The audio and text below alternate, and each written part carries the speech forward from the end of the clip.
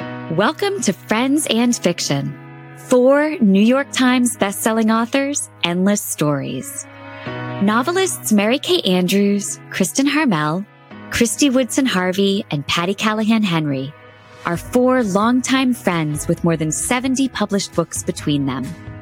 Together, they host Friends and Fiction, with author interviews and fascinating insider talk about publishing and writing to highlight and support independent bookstores. They discuss the books they've written, the books they're reading now, and the art of storytelling. If you love books and you're curious about the writing world, you're in the right place. Hello, everybody.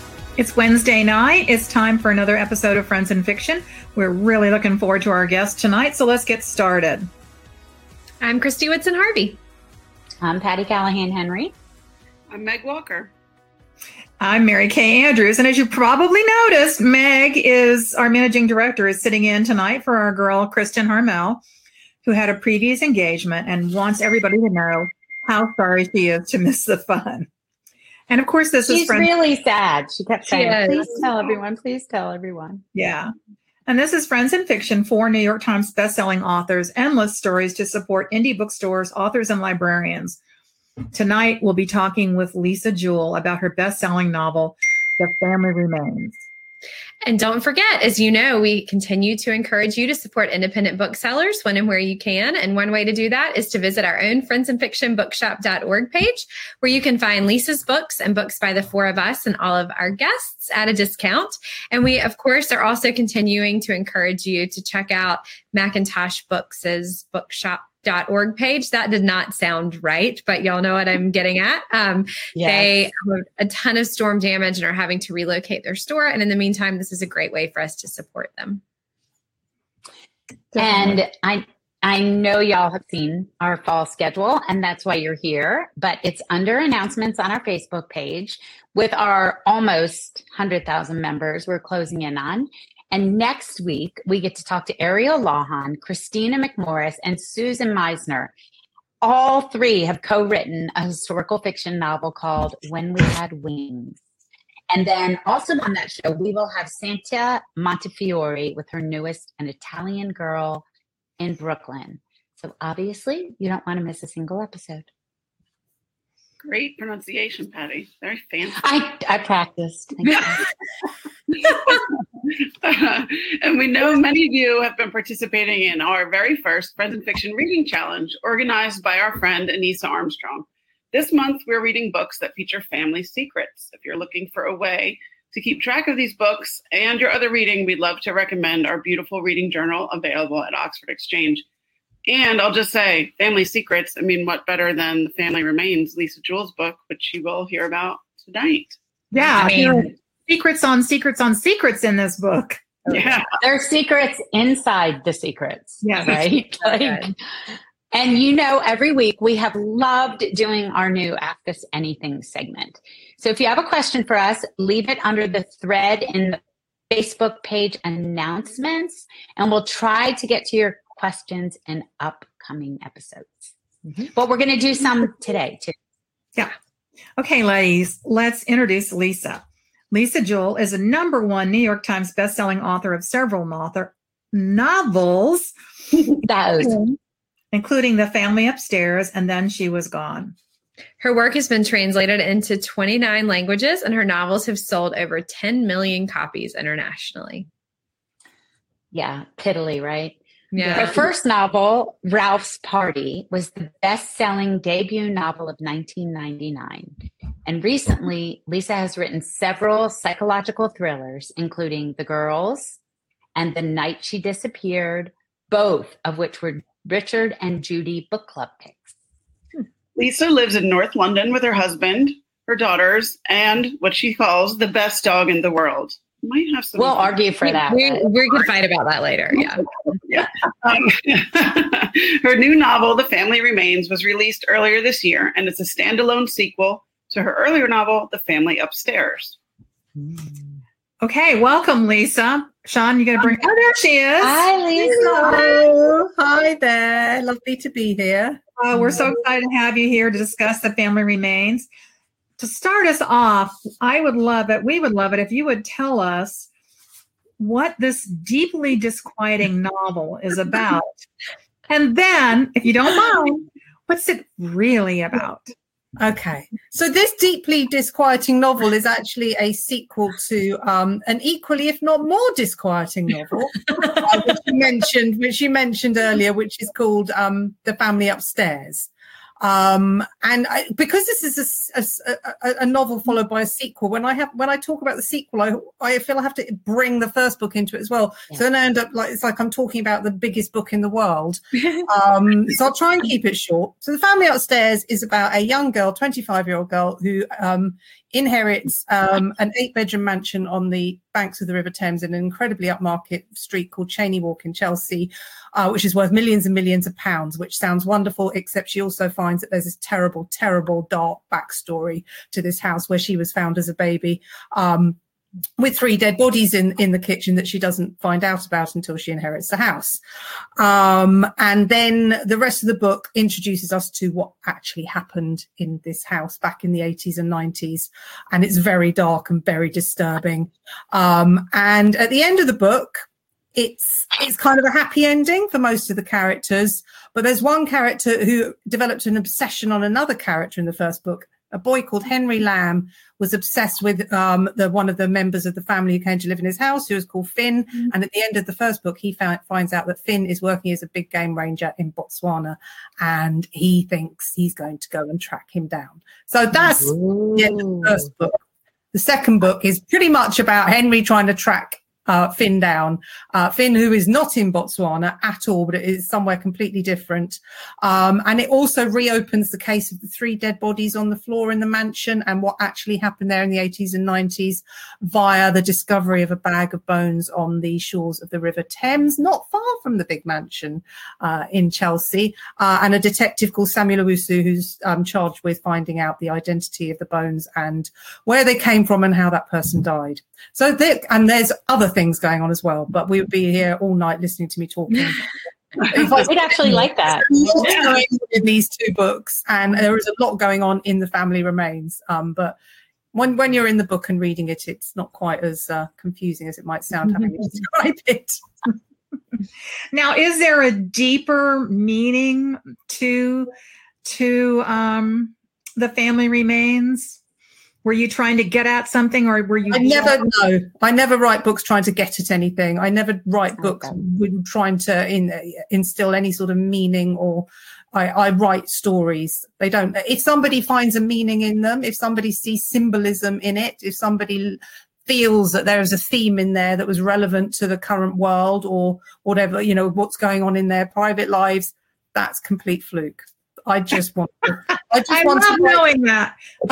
write stories, and if they ding dongs, that's sort of kind of That's very comforting to me. I'm so glad to hear that I'm not the only one that pure entertainment. Yeah. Just want to make things up. We make things up. But one of my favorites is when people come up and say, "Oh my gosh, your theme of whatever just meant so much to me," and we're like, "Yeah, meant to do that." Me and my themes. Me and my themes. That should be a song. Okay. Lisa, your first few novels, starting with 1999's Ralph's Party, followed by 30 Nothing, One Hit Wonder, and A Friend of the Family, might have been described as romantic comedies, or that word we hate. You're going to say it, aren't you? No, I'm not. I'm going to let it be assumed, right? Okay, good. The word that I'm not going to say it. But like the 4 of us, your writing has changed through your career somewhat dramatically. Somewhere along the way, Lisa Jewell's writing seemed to have taken a dark turn. Yes. And now your psychological thrillers are being compared to Gillian Flynn, Lisa Foley, even Karen Slaughter. So how did that happen? Yeah. Did you wake up one day and think, I'm going to get my creep on? No, but precisely the opposite. And I do know I have got friends, contemporaries who were writing in the same genre as me back in the noughties and the early, what do we call them, 10s? I don't know. I don't either. Yeah, who did do that, who were writing in one genre and then decided they'd had enough of that and they wanted to try something brand new and fresh. And quite often they had to change their names, their pen names, or move publisher. And it was a big dramatic leap and a huge experiment. Whereas I was very, very fortunate in as much as I was allowed to feel my way quite slowly, book by book. I've always had editors who just gave me free rein to do what I want and didn't expect me to write to any sort of formula or to keep repeating successes. And yeah, so I've just sort of, I was kind of in a way like sort of hoping that nobody would notice I was doing it. Just like, we're calling you out, Lisa, calling you out. I haven't written a romantic relationship in this book. Do you think anyone will notice? Do you think I'm going to get complaints? And then I didn't. And then just be like, that's a really, really dark storyline I just introduced into that book. Do you think anyone would notice? And then they didn't. And then I killed someone and nobody ever said anything. Nobody ever said, stop, enough, please. We don't want you writing this sort of stuff. So yeah, I just kept pushing and pushing very gently and subtly and got away with it. And thank God I did, because it's been amazing for me personally as a writer of my career. The psychological thrillers have been much, much bigger for me than the romantic comedies ever were. So yeah, it's been a good journey. Lots of positive moves. It makes me think of the whole like frog in the boiling water. Yes. Right. Like if you turn the water up slowly, the frog won't notice. But if you throw him in boiling water, he'll jump out. Yeah. And you just turning the heat up a little bit, turning the creep up a little bit, a little bit. Exactly. That's exactly it. Yes. But I actually think with this book, with The Family Remains, I kind of cranked it back down a bit. Did you? Yes. I think it's got more in common with some of the books I was writing after I started writing romantic comedies. I thought the family dramas with dark secrets that I was writing. There's a few of them, like The Making of Us and The House We Grew Up In, and The Third Wife. And that, so yeah, I think it's almost gone backwards a little bit to that. But the book that I just finished writing last month, it's dark. We'll have to leave the lights on after we read that one, right? Yeah, you will. I love that. Well, Lisa, talk to us about these very damaged and in a couple of cases monstrous characters that you created. We have Lucy and Henry Lamb, Libby, Finn, Michael Rimmer, Birdie, many of them holdovers from The Family Upstairs, as you mentioned. Where do these troubled people come from? Oh, that's such a good question. So, for example, you've got, like you say, David and Birdie, who are the really, really, they're the villains of the piece in The Family Upstairs. They're horrific characters who are capable of inflicting great pain and cruelty on people. And because I wrote about them from a remove, at a remove, I would love to write a book just about David and Birdie and get into their heads and find out why they were the way they were. I think narcissism played a part, sociopathy played a part.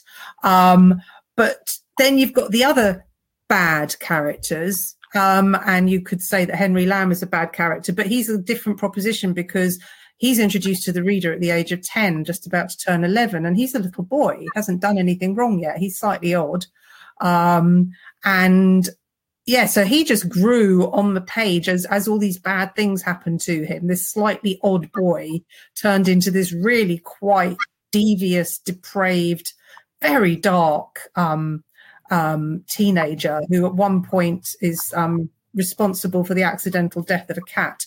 And for those who don't like animals dying in books, this is a horrible cat. But it's a horrible cat. Nobody liked the cat, but he's accidentally responsible for the death of a cat and keeps the cat's tail because it's soft and pretty. But at the same time, he also saves everybody in the house and cares about his mother and tries to rescue his mother from all the terrible things that she's allowing to happen to her and her family. So he's much more ambiguous. He's a much grayer character. And yeah, so he comes from a different place. So there are different levels of bad character. The more developed ones where I kind of inside their heads and I can understand what makes them tick and why they are the way they are. And then there's the people like David and Birdie who I just look at in shock and all just like, who are you awful people? How did you get there? Yeah. We don't know a lot about Birdie and David in The Family Remains, but now you did give us a horrifying look at a bad guy named Michael Rimmer. Oh yeah, Michael. Well, Michael. So I've written a lot about this. Is a relationship that is. We're first introduced to Michael Rimmer in the first book, and he is the ex-husband of Lucy Lamb, who is Henry's sister. And we don't see much of him, but we see enough to know that he's a bad un. He's a nasty man, but we don't really understand how his relationship with Lucy worked when they were married.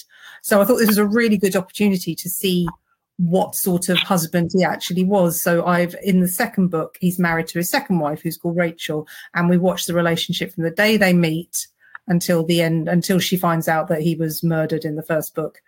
And yeah, it's a terribly coercively abusive relationship. And it's something that I write about so much in my books. As so many of my books contain this as a theme, because I was myself in a coercive marriage in my early 20s for 5 years. So, and I guess it's a kind of therapy. It's a kind of, if I keep revisiting this theme from lots of different angles and getting lots of different types of characters involved in the same situation where two people meet and this terrible toxic thing happens where one person manipulates the other person.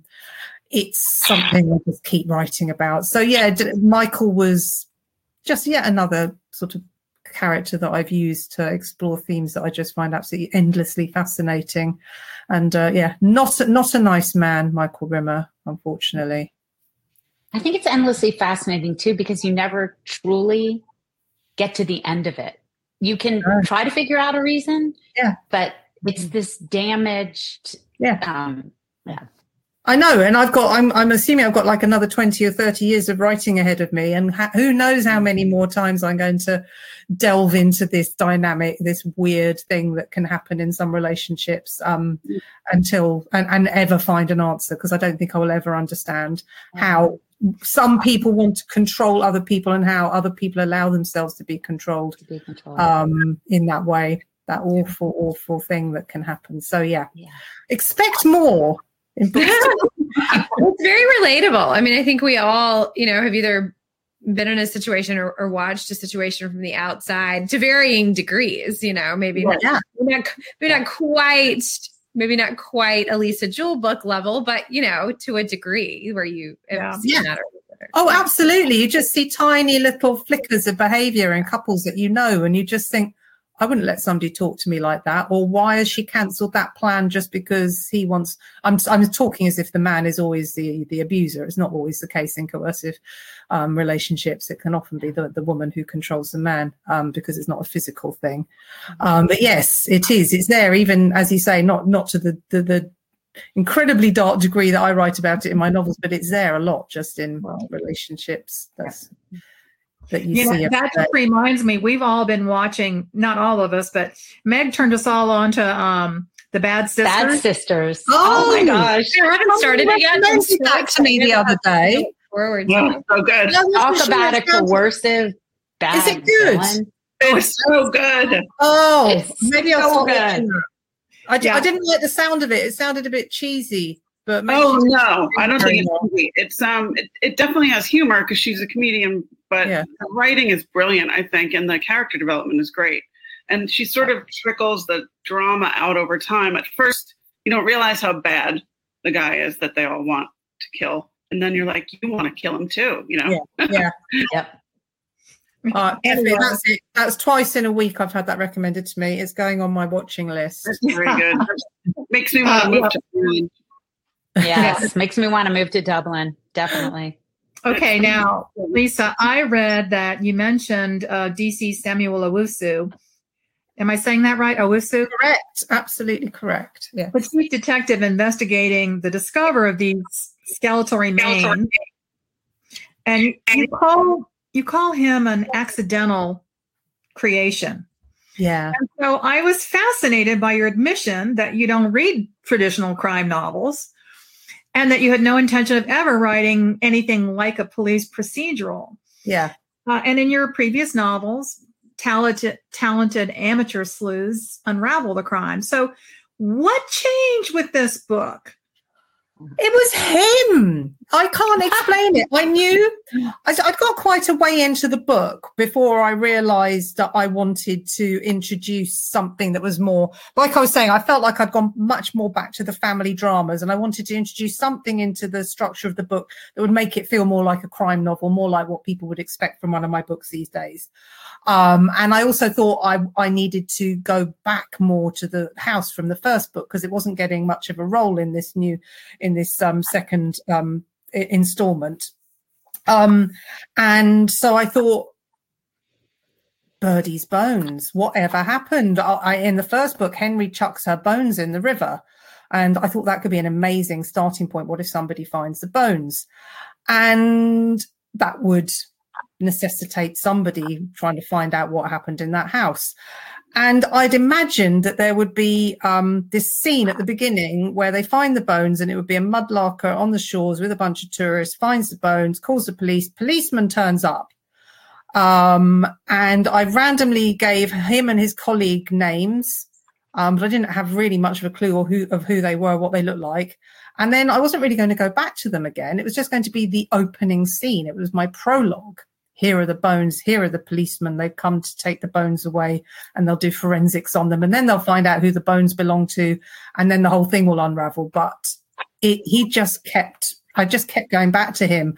I kind of wanted to be along with him. I wanted to follow him. I wanted to be there when he got the forensic report back, and be there when he found out the name of the victim, and be there. And as he got closer and closer to the unbearable truth of the story about that weird house. So yeah, I just kind of followed him around and let him do his detective things, and felt very, very nervous because I don't write police procedure, and here was a policeman doing procedure and I was very worried that I was doing it all wrong. But I haven't had, nobody's written to me from a police force anywhere in the world at this point to say you've done it all wrong. So I'm hoping I got away with it. But yeah, he was absolutely accidental. He was supposed to be in the prologue and then disappear. But he's stuck around for the whole book. I loved him. I liked him too. He was so circumspect. Yes. I wanted him to be pure. He was very pure, I thought. He was pure essence of detective. There was nothing else clouding his job. He didn't have a backstory or an addiction or damage or PTSD or any of those things that detectives are supposed to have. He was just pure essence of detective, which I really liked. I really enjoyed that. Well, let's take a sneak peek inside the mind of Lisa Jewell. Where do your ideas come from? And we're wondering if your training in fashion and design made you an unusually eagle-eyed observer of human nature. Oh, right. Okay. Ideas. Yes, I'll debunk that second bit very quickly, but the first bit, ideas. Yeah, I don't have very many. I'm not really an ideas collector. I'm not like a magpie who goes around life thinking, oh, that would make a good book, or oh, that would make a good book, or oh, I'd love to write about that. I'd love that. I don't. I walk around just looking at things and wondering about people and looking through people's windows and just looking and wondering and thinking. And then every now and then I'll just get this sort of shivery feeling of just like, ooh, now that's just sort of jumped out of the wallpaper a bit and taken on an extra dimension. And when I get that shivery feeling, I know that that's my idea. And it's not really an idea. It's like we were talking about earlier. It's not a big theme or something that's, I think, has got some sort of social message or anything to impart or anything symbolic going on. It's just like the book that I just finished writing. I looked through the window of a house on a very cold, miserable January day when I was walking the dog, and I saw this man sitting in the window of his house at his laptop, and I just wanted to write about him. There was nothing about him. There was something about, wow. I don't know what it was. There was something suggestive of secrets behind him, and I sort of mentally followed the outline of his flat, what I could see through the window, and imagined what was in the other end of the hallway, and there was a shut door, and there was a teenage girl behind that closed door, and what was going on with her, and why is she? So that's where they're not ideas; they're just feelings. They're images. It sounds like images, just things that you take to the next level. Yeah. But in terms of the fashion thing, no. I mean, no. I don't think it's got anything to do with my interest in fashion. I like clothes. I don't really like fashion per se. Not really interested in fashion. I just like clothes. I like to wear nice clothes. And she's sitting here in just like a big black sack. But no, and I was once asked this by a man who'd read my entire backlist and asked me that exact same question. He said, because there's so many descriptions of what women are wearing and the interiors of their homes. And I said, all women do that when they write. No woman can write a description of a character without describing what they're wearing. No woman can write a description of somebody's home without saying what the wallpaper looks like or what color the cushions are. It's just what we do. We're women, and that's how we see the world, is in that sort of detail. So I don't think you need to study fashion to have that sort of eye for detail. But now you do have Rachel Gold, who is a jewelry designer, as a character in this book. Yes, she is. And I purely made her a jewelry designer because of her surname, really. So the surname came first. And I thought, what could she do? What could she do for a living? It needs to be something where it's all quite precarious and she hasn't started making any money yet. So it's like a startup thing and her dad's having to support her financially. What could it be? Oh, it's a gold. It could be a jeweler. So yeah, that's where that came from. Inspired. Well, Lisa, we always want to be able. Oh, sorry. Go ahead. No, go ahead. You go ahead. I would say we always want to peg down where ideas came from so that the next idea will come quicker. But we can't. We can never. It's a dream. It's an image. It's something somebody said. It's a curiosity. But we keep thinking if we can peg down where it came from, then we'll know what to do next. That's exactly right. And I was out with writers on Tuesday night, and one of them was having a nightmare because she's out of contract and she feels very strongly that she wants to present her publishers with something that's so, in terms of a synopsis and a title and some blurb, that's so immediate. And so here it is. You really, how could you not want to publish this amazing thing that I haven't started writing yet? But you can just read it. Going to be throwing money at me. I mean, it just doesn't. It never works like that. The thing is there after you've written it. Then you can take it to a publisher and say, look at this amazing thing I wrote. It's so true. But you can't, that thing. And so she's been weeks and weeks trying to find this big idea. And that's not how the great books start. They don't start with a big idea. They start with... They start with the work. Yeah. Yes. They start with a shiver and then some words on a screen and then... And a lot of... Passion, isn't it the best feeling in the world? Yes. So good when you just get that little tingle and you don't know what it is, but you have it, and you don't know what it is, but you know it. It's just it's the best. I'm actually getting goosebumps while you're saying that. Well, Lisa, you oh my goodness. I'm just sitting here thinking how much I know everyone's going to love this show so much. And they're going to be like, we want Lisa again. You're so great. We love a good writing tip. We say it's for the audience, but it's really for us. So if you have a writing tip, I feel like you've already given us so many, but if you have another one, we would love a writing tip. Oh God. I mean, because that's like little tiny tips or massive tips to get you off the starting blocks and get you onto your computer and start writing. There's sort of so many different little things. And of course, everybody does things differently. Like my writing tip to myself is get everything done before you start writing. Whereas I know most writers I know can't get anything else done until they've written. So that what works for me wouldn't necessarily work for other people. But I think just in terms of if you're wanting to just get off the starting blocks is just to be you have to be sort of fearless. And also not... It's just getting the words on the screen and not worrying about whether it was a good word or a bad word or what it means, or just get the words onto the screen. This is a terrible tip. This is a terrible. It's very real. That's how I do it every day. Is I don't think, what am I going to achieve today? Well, what I'd like to do is move the plot along to this point, and then I'm going to have an arc, and then I don't. I just sit and think I've got to write 1,000 words. So just focus on getting the words on the screen, and then the magic happens after you've done that typing. It's just you look back on it and you think, wow, actually that worked really well. And now there actually is a character arc, and somebody did move forward, and something happened. Or you read it the next day and think, well, that was garbage, and I'm going to have to get rid of all of it. But Which is what the delete button is for. The salt lines, yeah.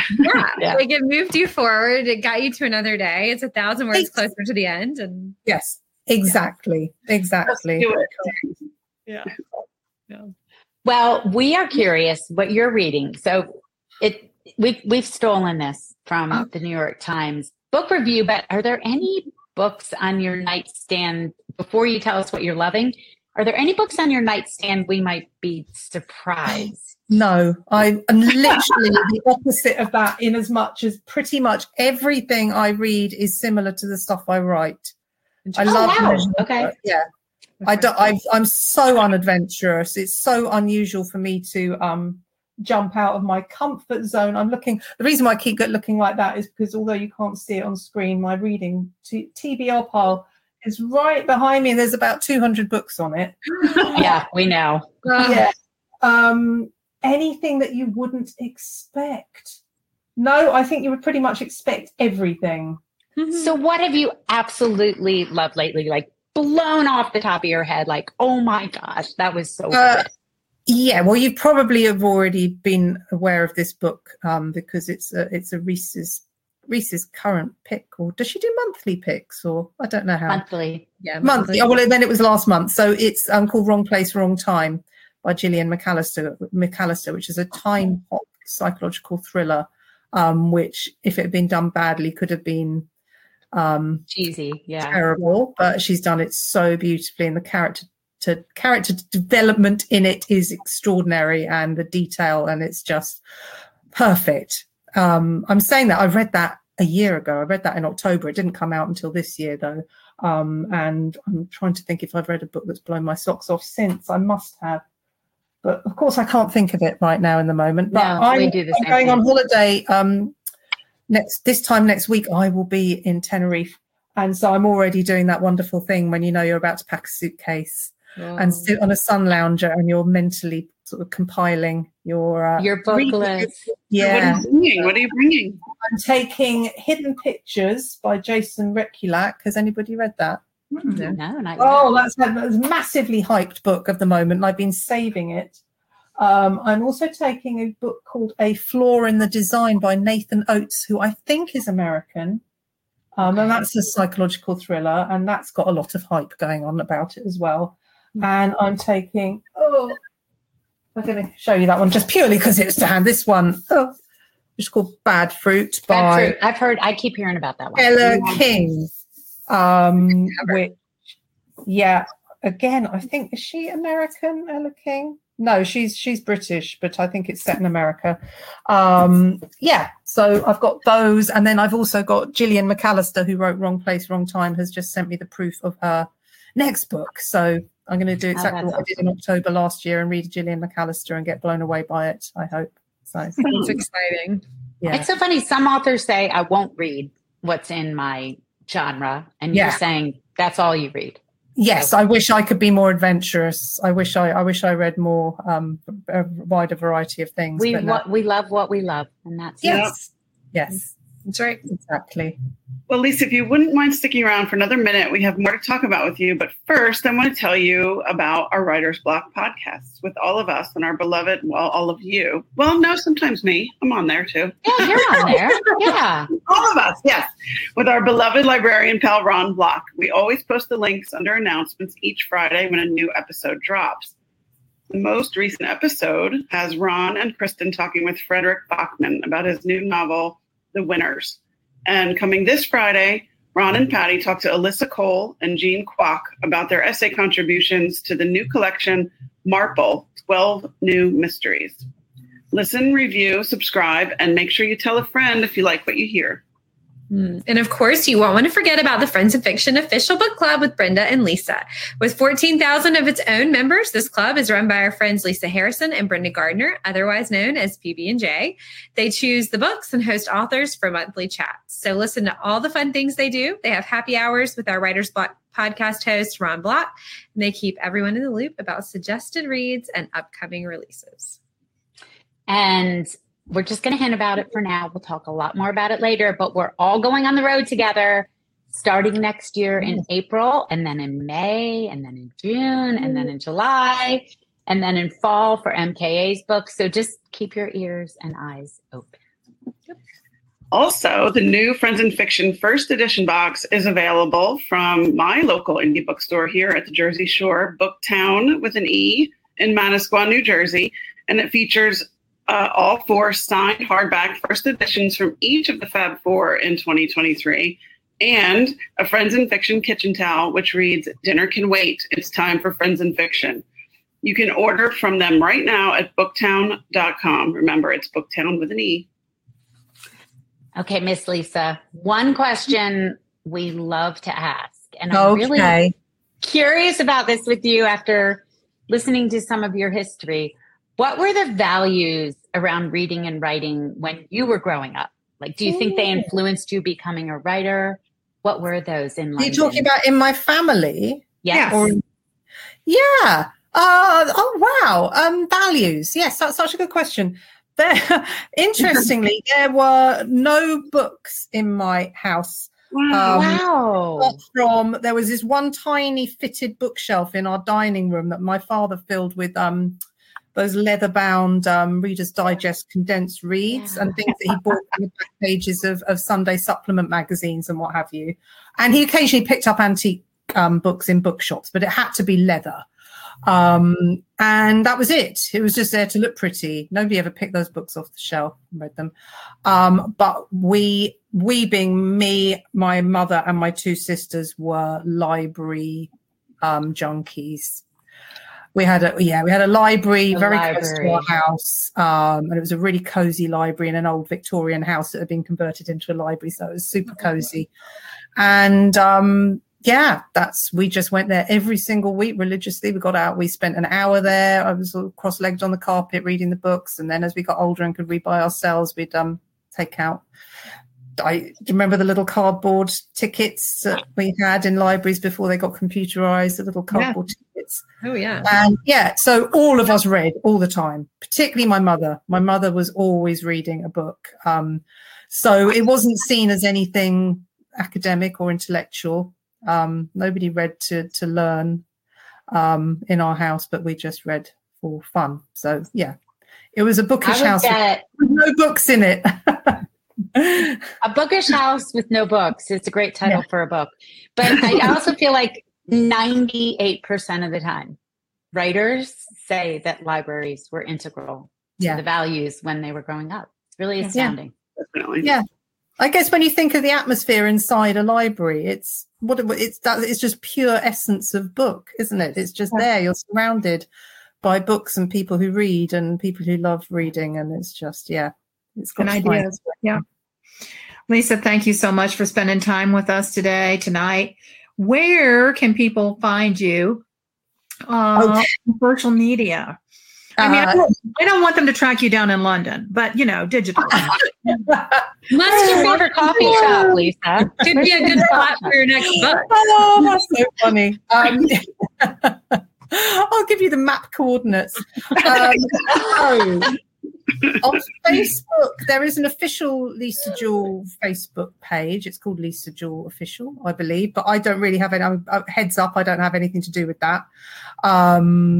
Because, I just don't have anything to do with that. But I also have my own personal Facebook page, which occasionally is up to 5,000, but occasionally I can squeeze another couple in, which is where I do most of my online stuff, which isn't very helpful, I guess, given the... and then there's Instagram, which is Lisa Jewell UK. And write to me on Instagram. I check my PMs twice a day, every day, and reply to everything. And Twitter, I don't really bother with Twitter, but I'm Lisa Jewell UK on Twitter as well. So you can also write to me there if you want, but I'm not very active. So if maybe we'll turn the corners on you and look into your window. See you sitting there at your laptop. Yes. Absolutely, and write a novel about me. Yes. We'll have an anthology from 4 different points of view about Lisa. Yeah. All right. Thank you so much for being with us today. And we really enjoyed talking to you. And everybody I know is going to want to read The Family Remains. I hope so. Thank you so much for having me. It's been wonderful. It was a pleasure. That was Have really a fun. lovely day. Take care. Thank you. All right, everybody. Now, you can find all of our back episodes on YouTube. We're live there every week, just like we are on Facebook. And if you subscribe, you won't miss a thing. Be sure to come back right here next week when we welcome Ariel Lawhon, Christina McMorris, Susan Meisner, and Santa Montefiore. And don't go anywhere if we haven't asked us anything after the show. We do. Yeah. We do. That was fun. God, I could talk to her for a really long time. She was wonderful, and her accent is so good. I could just listen to her talk. Yeah, when I was doing research, I didn't ask her about this because we had so many other things we wanted to ask, but I was fascinated. She said that in her library days, she read everything. She read the whole Agatha Christie Miss Marple series, wow, start to finish, and then she never read another mystery novel again. Wow. She'll need to listen to our podcast episode when we have the essay. Yeah, she will. And when we interviewed them about Miss Marple, they each had their reason that Miss Marple affected them, right? Like how she influenced what they write now and all that kind of stuff. So it's a great idea for a book, don't you think, Patty? It's genius. Yeah. Take a beloved character and put her in new situations with new points of view. Well, they all had to stick to, like, they couldn't change anything about her. They couldn't have her get married or have a kid. Like, they had to stick to who she was. But I love those constraints. It was really good.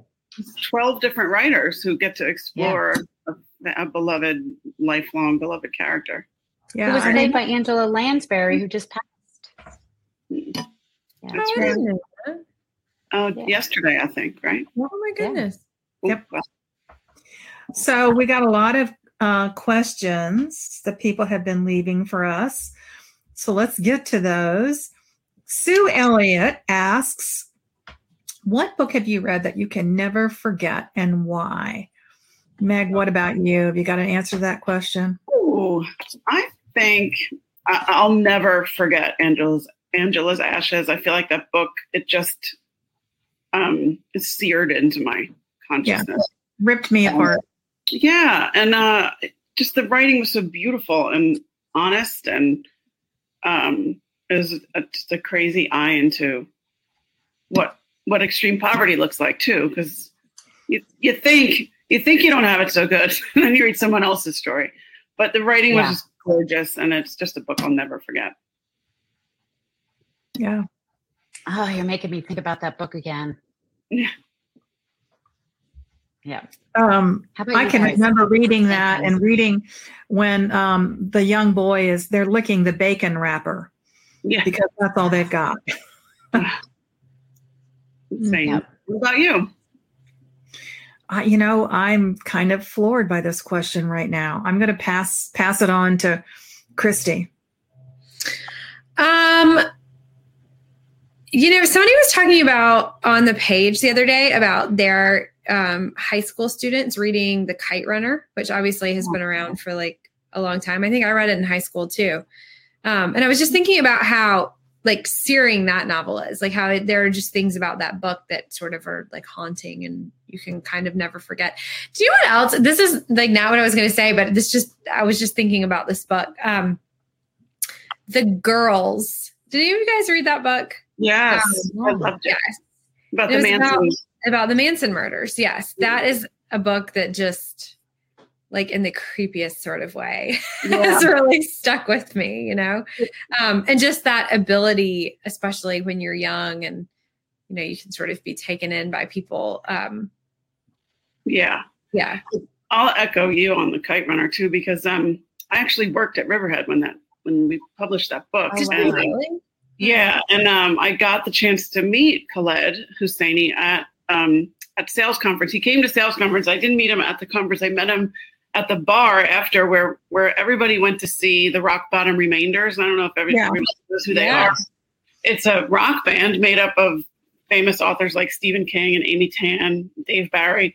And he was at the bar, and I did the most unprofessional thing and just went up and completely fangirled over him and told him basically how that I would never forget his book, and it kind of changed me. And cool.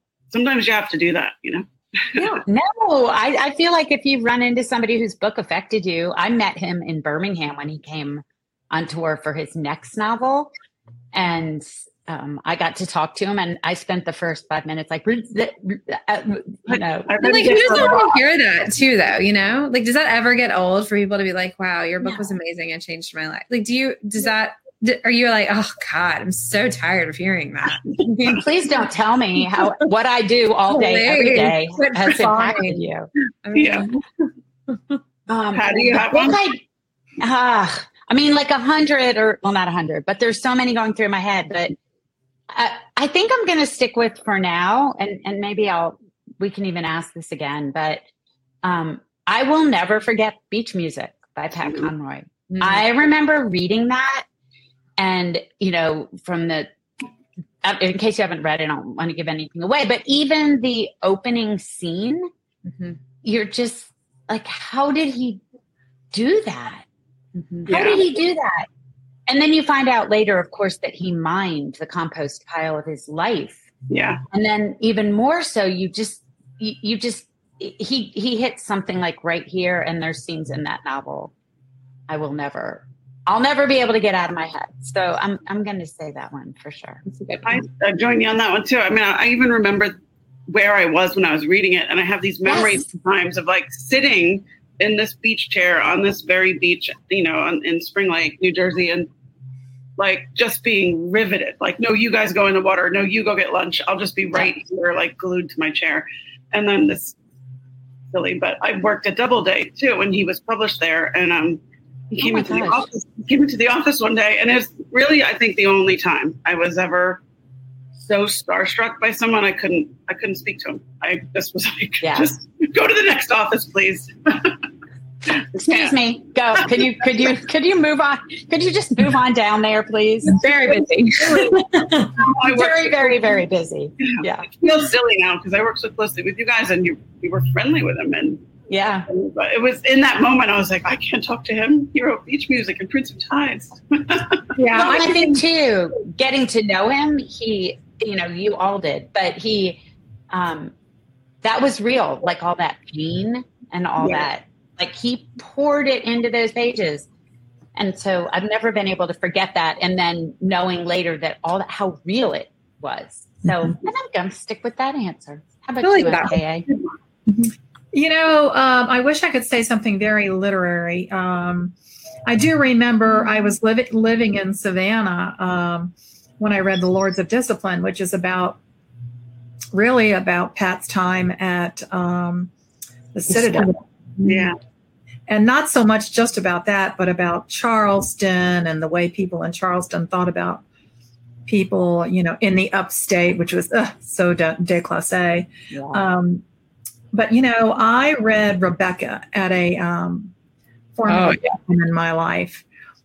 And that book stuck with me. And I think it started my fascination with old houses, big, creepy old houses. I see that. I see that all over your writing. Yeah. I mean, I read as a young girl, my sisters and I read a ton of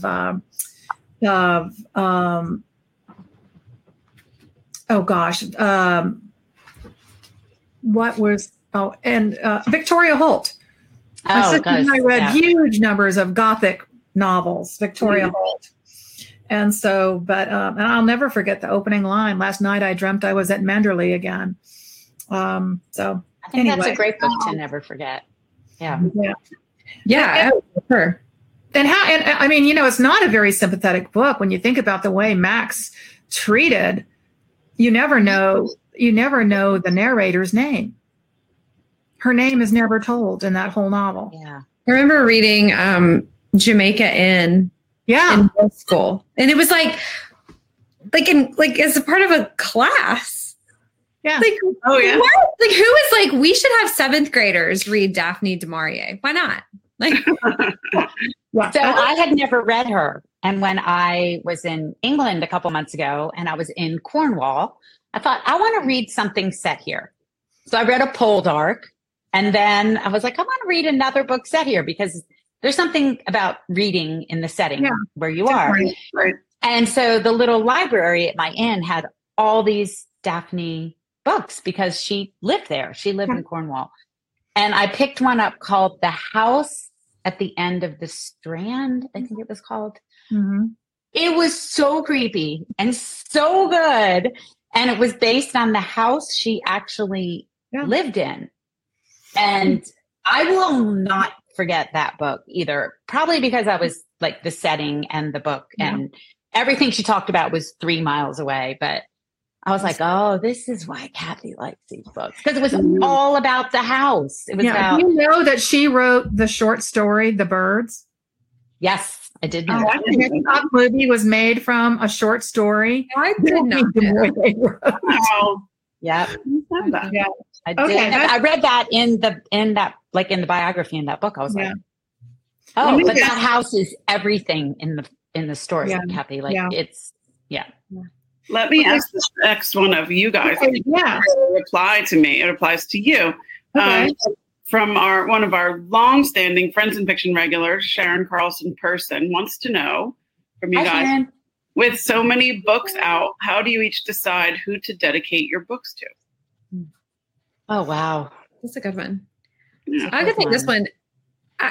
I obviously have fewer novels than the other two, but it's just always been really obvious, if that makes sense. Like, it's like the book goes with the person. Like, I don't even know, like The Wedding Veil. Like, it was really obvious that I would dedicate it to my sister-in-law and my cousin because they had both worn the veil and kind of like inspired part of the story of like us all wearing the same wedding veil. And I don't know. Yeah. Even like Under the Southern Sky, I had two friends that were like very instrumental in telling me stories that like led to me writing Under the Southern Sky. And The Summer of Songbirds, like she probably won't read this. She doesn't know this yet, but like I'm dedicating to like a friend who like absolutely loves summer camp and made us go to family camp. And it just seems like she's the person that should be dedicated to. I don't know. Go ahead, MKA. How do you decide? Oh gosh, sometimes it's obvious. Sometimes not. Oh. Well, you have a lot. Oh, yeah. Yeah, I know the last book was dedicated to Katie.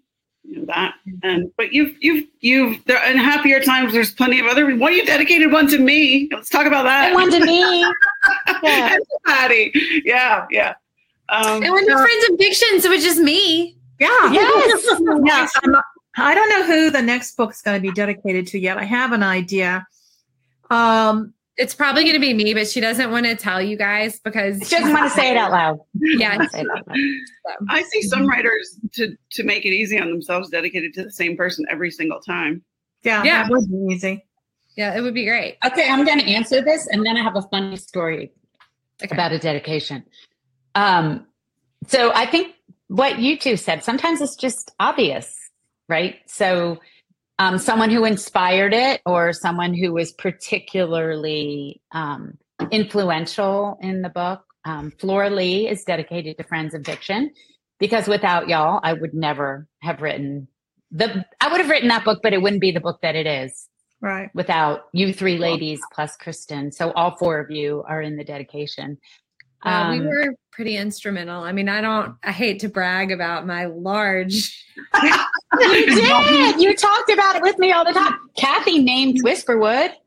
So sometimes it's obvious, but like one time I dedicated Becoming Mrs. Lewis to C.S. Lewis and Joy Davidman. Like they're no longer with us, but the book wouldn't exist without them. So I think maybe that's the answer. Like the book wouldn't exist as it does. Yeah. Without them. But I have to tell you this story. A long time ago, I went to a book signing and talk at the Margaret Mitchell's or Atlanta History Center. I'm talking 15, 20 years ago. Oh, Kathy, Mary Kay, you're going to have to help me remember the name of the author. Kay Gibbons. You remember Kay Givens? Yeah. And she wrote beautiful historical fiction. Yeah. And I bought the book and I wanted her to sign it. And so I stood in line and I got up there and she opened it to the dedication page and she took a pen and she was like, and she crossed out the dedication. And she goes, this was dedicated to my husband and I don't even want his name in this book. And then she signed it to me. I do think about that though. Yeah. I do think about that. Like, what if, you've dedicated like to my great darling love, and then, 10 years later, your great darling love is gone.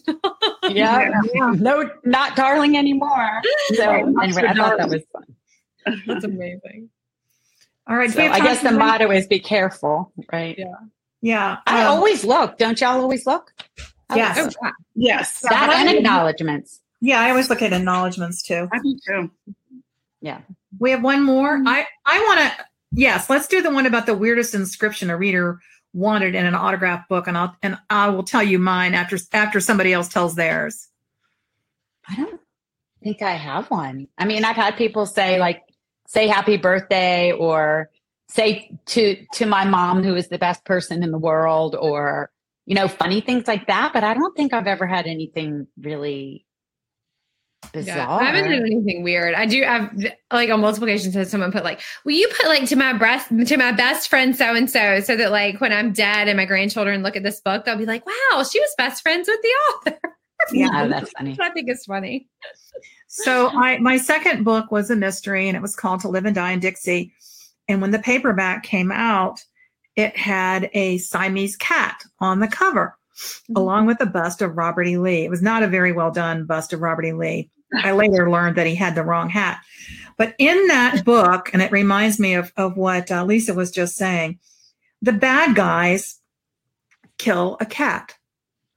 It's a very elderly Siamese cat, and they are doing that to let Callahan, my character, know that she's next.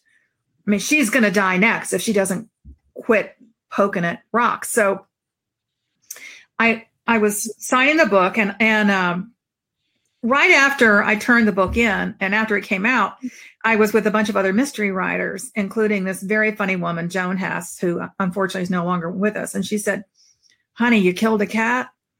Nobody told you the rule? You can't kill a cat in a mystery novel.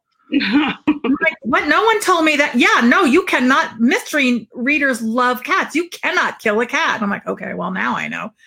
But I was at a signing. You never did it again. I was at a signing at a mystery bookstore, and a woman came up to me and she said, well, I know the booksellers here very well, and they just warned me that a cat dies in this book. And I said, yeah, I'm sorry. But it wasn't me. It was the bad guys.